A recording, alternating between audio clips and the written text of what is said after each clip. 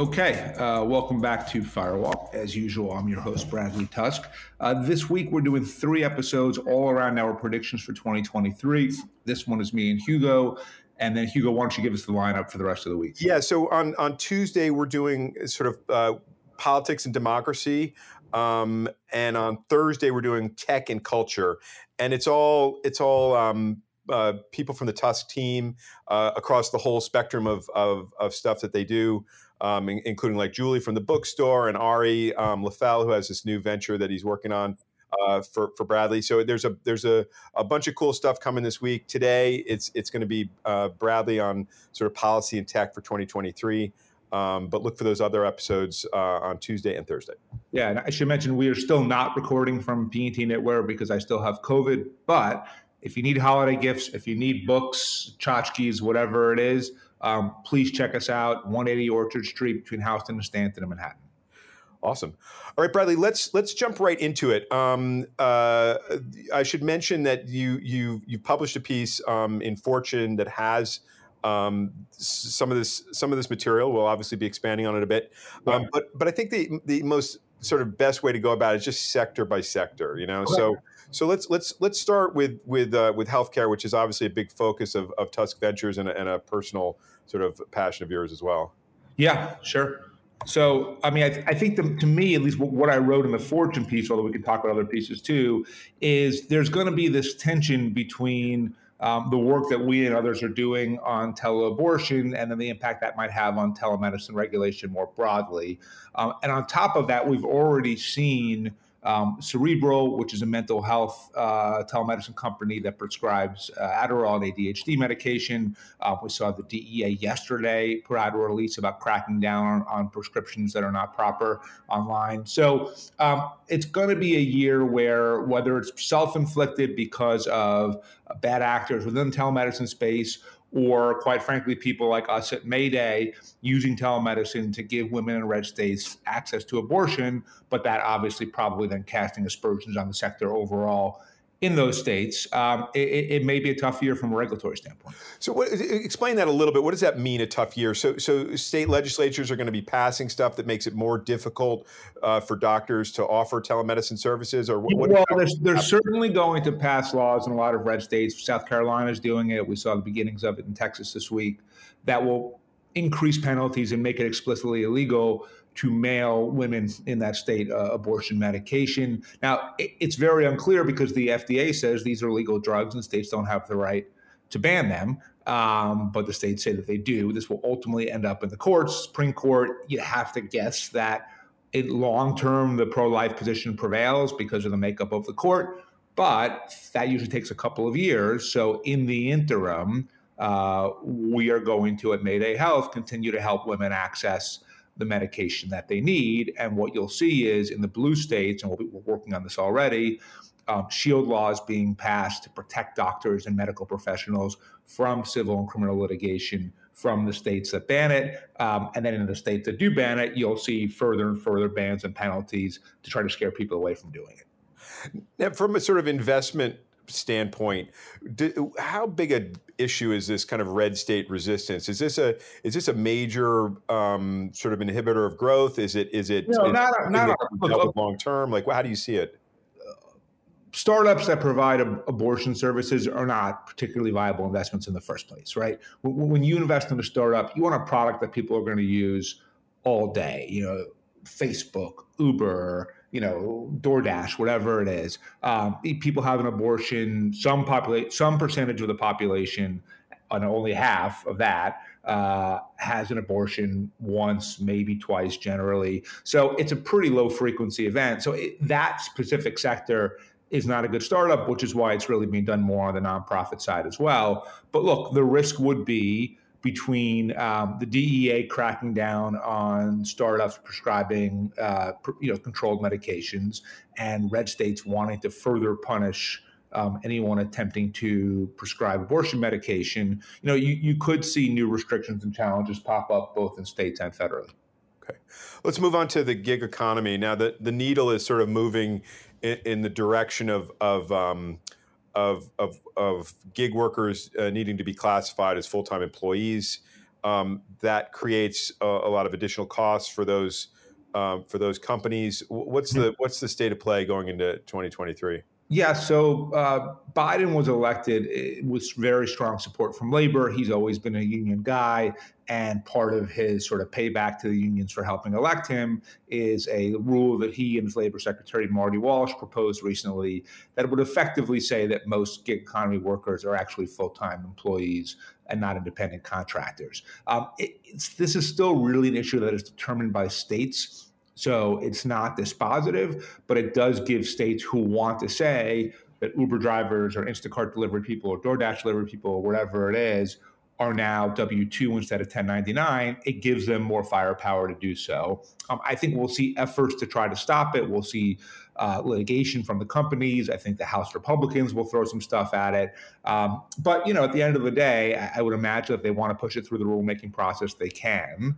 And that does, to a certain extent, risk the operating costs of sharing economy companies going up. They typically say 20%. I think that's a bit of an exaggeration.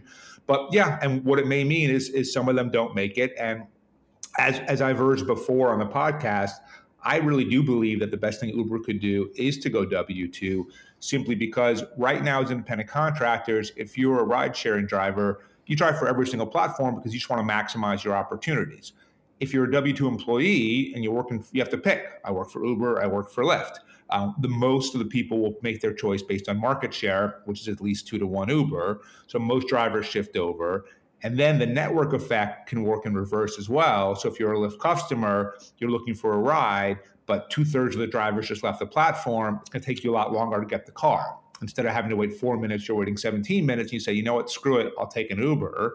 And then the drivers who are remaining on Lyft see less and less traffic, so they shift over and eventually puts Lyft out of business entirely, which is important because the unit economics of ride sharing are still not particularly great. And one of the reasons why is that you've got these two competitors constantly subsidizing drivers and riders to try to get more business. Uber could never buy Lyft legally. The FTC wouldn't allow it. But if it embraces W-2 and Lyft happens to go out of business as a result, so be it. So we've talked about that a couple of times. Do you actually see Uber doing that? No, I think the original leadership, under Travis Kalanick, certainly might have considered that. And Travis and I have talked about this a little bit.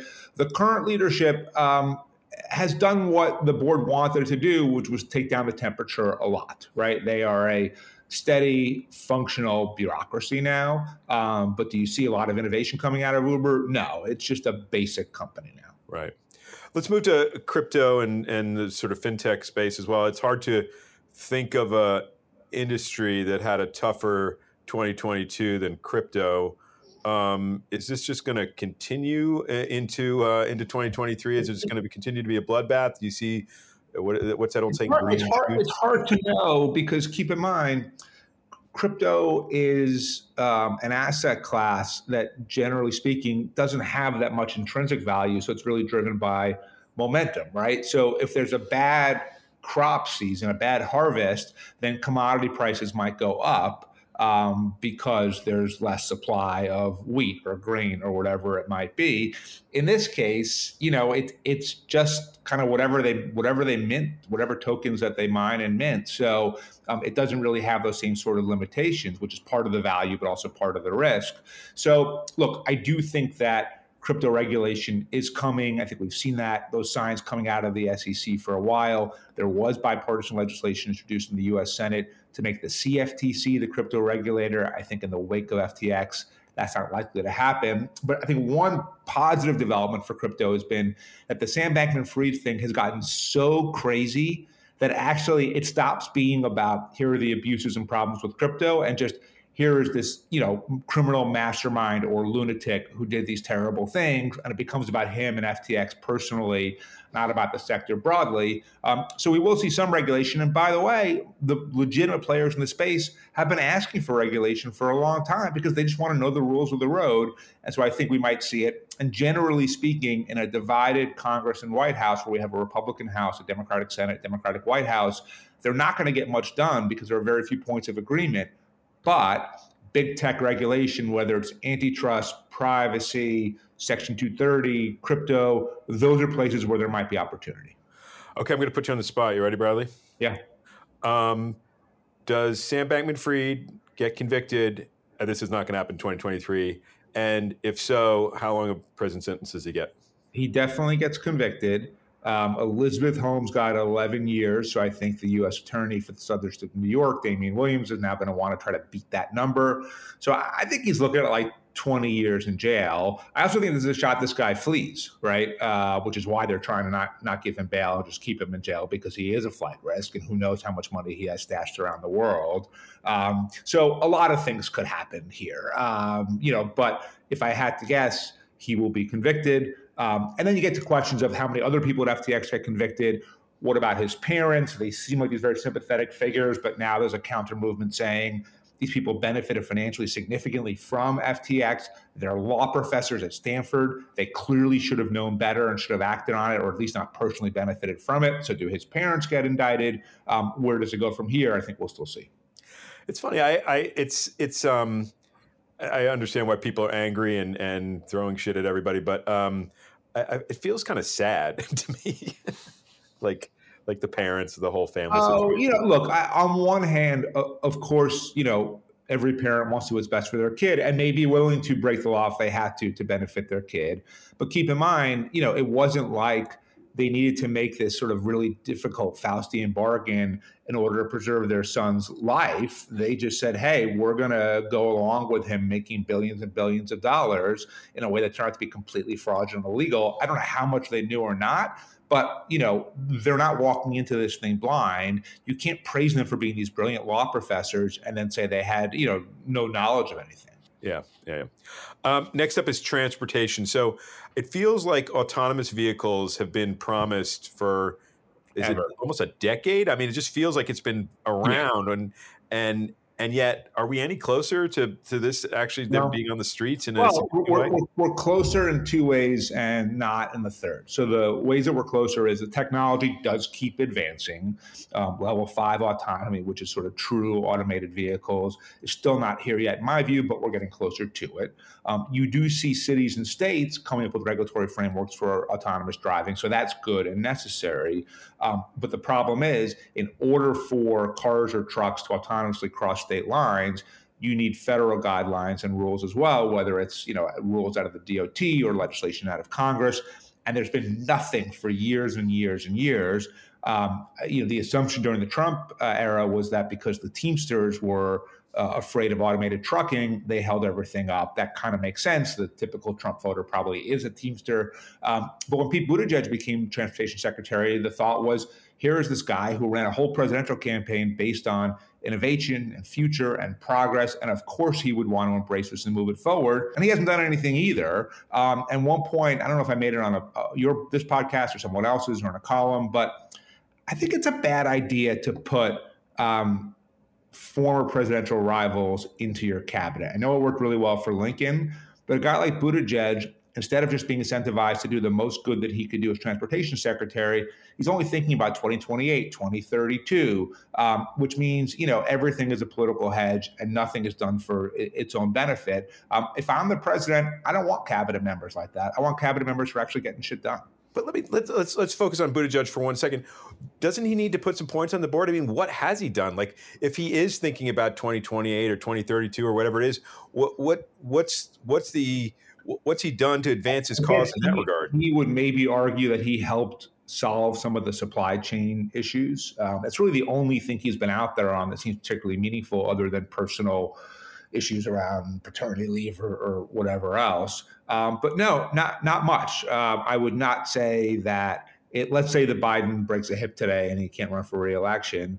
I don't think, the Washington insiders would have Buttigieg as a top candidate, and maybe he is. But I don't know that he's really done anything to advance his candidacy among the general. I think he was like number one of sort of Biden replacements on Washington Post list. Yeah, but that is the most insidery of all documents. And as we've talked about before on this podcast, smart people who like politics tend to be the worst at predicting all of this stuff, because we can say on paper, well, Buttigieg is from the Midwest, and he's gay, and he was in the military, and now he's in the cabinet, so he'll pick up this constituency and that constituency, this one, and we mix and match and make it all work on paper. And the reality is, the candidate that wins is the candidate that resonates emotionally with the voters. We saw that with Trump. We saw that with Obama. We saw that with Bill Clinton. Even in many ways, we saw that with Biden in that case, because COVID hit and it was scary, a steady hand was emotionally what the voters wanted, and that was Biden. So, we could sit here and make all the predictions we want and sort of make all the arguments we want why this presidential candidate should be number one on the Washington Post list and this one should be number 7. But the truth is, nobody fucking knows. Yeah. I was going to ask you about DeSantis, but then you just said nobody knows, so let's not even talk about it. Okay. Drugs. More precisely, really cannabis. The Biden administration is making some pretty significant moves towards legalization in cannabis. What's going on? They're doing what really needs to be done, which is cannabis has been legalized in something like well over 30 states. It's recreational in I think well over 20 states at this point. It is a normal facet of life in most of this country, and yet the DEA has different schedules, which is basically how bad a drug is and all the penalties associated with being caught with it or involved with it. Schedule 1 is the toughest. Cannabis still remains on Schedule 1, up there with heroin and cocaine and meth and everything else. Clearly, there's a massive disconnect between the states and the federal government on this one. Biden, in recognizing that, began the process of moving cannabis off of Schedule 1. Why this is really significant is once that happens, the players in the industry go from kind of niche companies to, I think, just the giant consumer brands. Once that you can legally work on this stuff, I don't see any reason why a Unilever, a Kraft, a Johnson & Johnson, a Philip Morris, an Anheuser-Busch wouldn't get in the game. And then from a startup standpoint, one reason why we've never made an investment in a cannabis company is because I don't really see how all these companies who currently exist, they're traded on the Canadian stock market, I don't see how they survive once the big players get into the game. And so I think it will really change the entire nature of cannabis, turning it into a normal consumer product. Infrastructure. We are on the cusp of a clean tech boom, thanks to the Biden administration. What do you think this does to the sort of venture space in it's a good question. First of all, I would say that this is probably the most impressive thing that Biden has done. In that he was able to really generate hundreds of billions of dollars in new funding for climate tech development, for electric vehicle increases, everything else was really necessary. In between the infrastructure bill and the Inflation Reduction Act, they got everything in there. So that's, I think, really good job by them. What it means from an investment standpoint is there's now all of this new money flooding into the system and some certainty because the money is guaranteed for a period of 10 years. So you can make an investment, not having to worry about whether or not the funds get reappropriated the following session. So that's all really good. With that said, climate tech is still really hard because so much of it is variable based on the technology itself and not on consumer behavior. And you can take a startup that is selling something and you can say, okay, if we have the right product, the right marketing, the right this, the right that, we have an X% chance of succeeding. With climate tech, there are so many more variables that I think it's still a difficult investment for a lot of VCs to make, even within our own team. Jordan, I think, is still skeptical on it, whereas Bob Greenlee is pretty bullish. So, we have looked at climate deals before. We'll continue to look at them, but I don't think you'll see a sea change in investing. Did Washington learn anything from like the whole cylinder debacle? Like, are the new sort of ideas substantially put a distance between those concepts? Yes and no, because the problem is this: at the end of the day, the innovation has to come from the private sector, right? And just as we saw with PPE, when hundreds of billions of dollars is flowing into something, there's going to be a certain amount of fraud, right? And where Obama really got burned is the company that was fraudulent was the one that he embraced and highlighted and really made a big deal about. So it was particularly embarrassing for him. But yeah, in all of the companies over the next 10 years, they're going to get money for climate tech type projects. Will some of them be fraudulent? Absolutely. That's just, part of life. What does the general startup ecosystem feel like going into 2023? It's pretty bleak. I think that valuations have fallen or are remaining lower. I think that most deals are not really getting done. We're seeing almost no liquidity events, so very few IPOs. not much M&A. A lot of the new funding rounds for startups are inside rounds from previous and existing investors who are just trying to keep the company afloat and alive. And so the boom of investing that we saw over the last couple of years has slowed considerably. With that said, at least from our perspective, that creates opportunity, right? Because smart founders with good ideas come along all of the time, and they don't go away just because we're in a recession. Look, Uber and Airbnb were both created in 2008, which is one of the worst years of recession, certainly in the last 50 or 100 years. So I think really good companies will still be created in 2022, and we want to invest in them. And so we've been pretty aggressive. We did 3 deals in October, November, which is just a much faster pace than most funds because we have money and we have theses, and when the founder can meet those ideas, we're going to invest. What about the sort of regulatory interaction with startups, like the sort of competition between cities and states to have companies locate there? Is that there'll be less of that, right? So this sort of everyone throwing everything they could at Amazon to get to set up their second headquarters there. States saying they'll change their name to Amazon, whatever else. You're not going to see as much of that, but that's just because the shine of big tech has really faded. Look, from call it 2006, 7 till 2018, 19.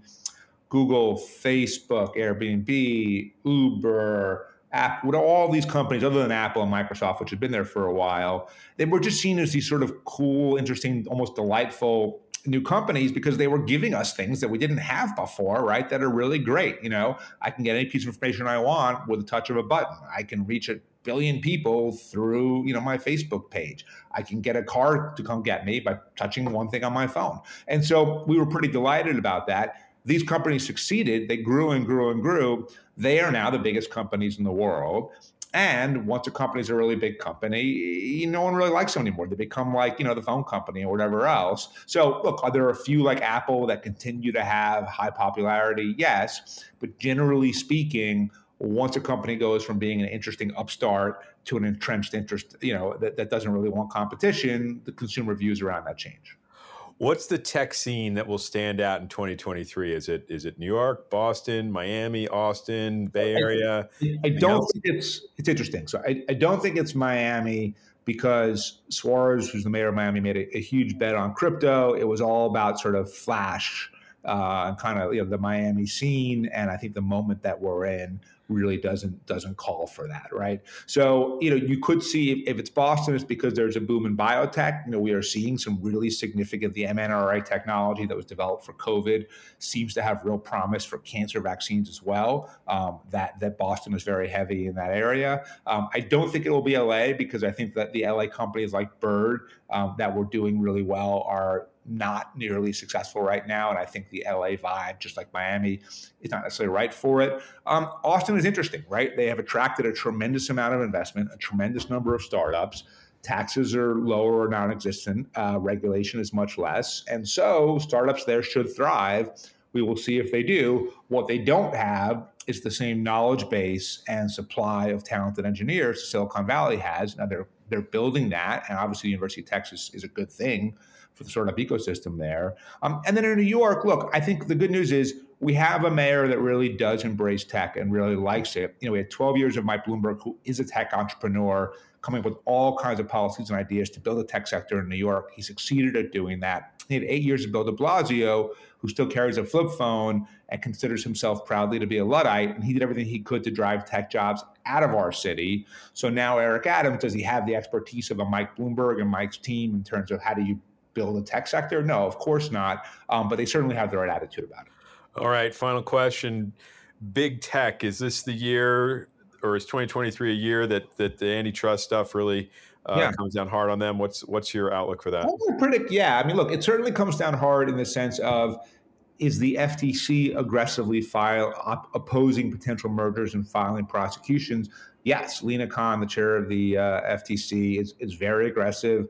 They just said that they're going to try to block the Microsoft Activision acquisition. That's a $66 billion acquisition.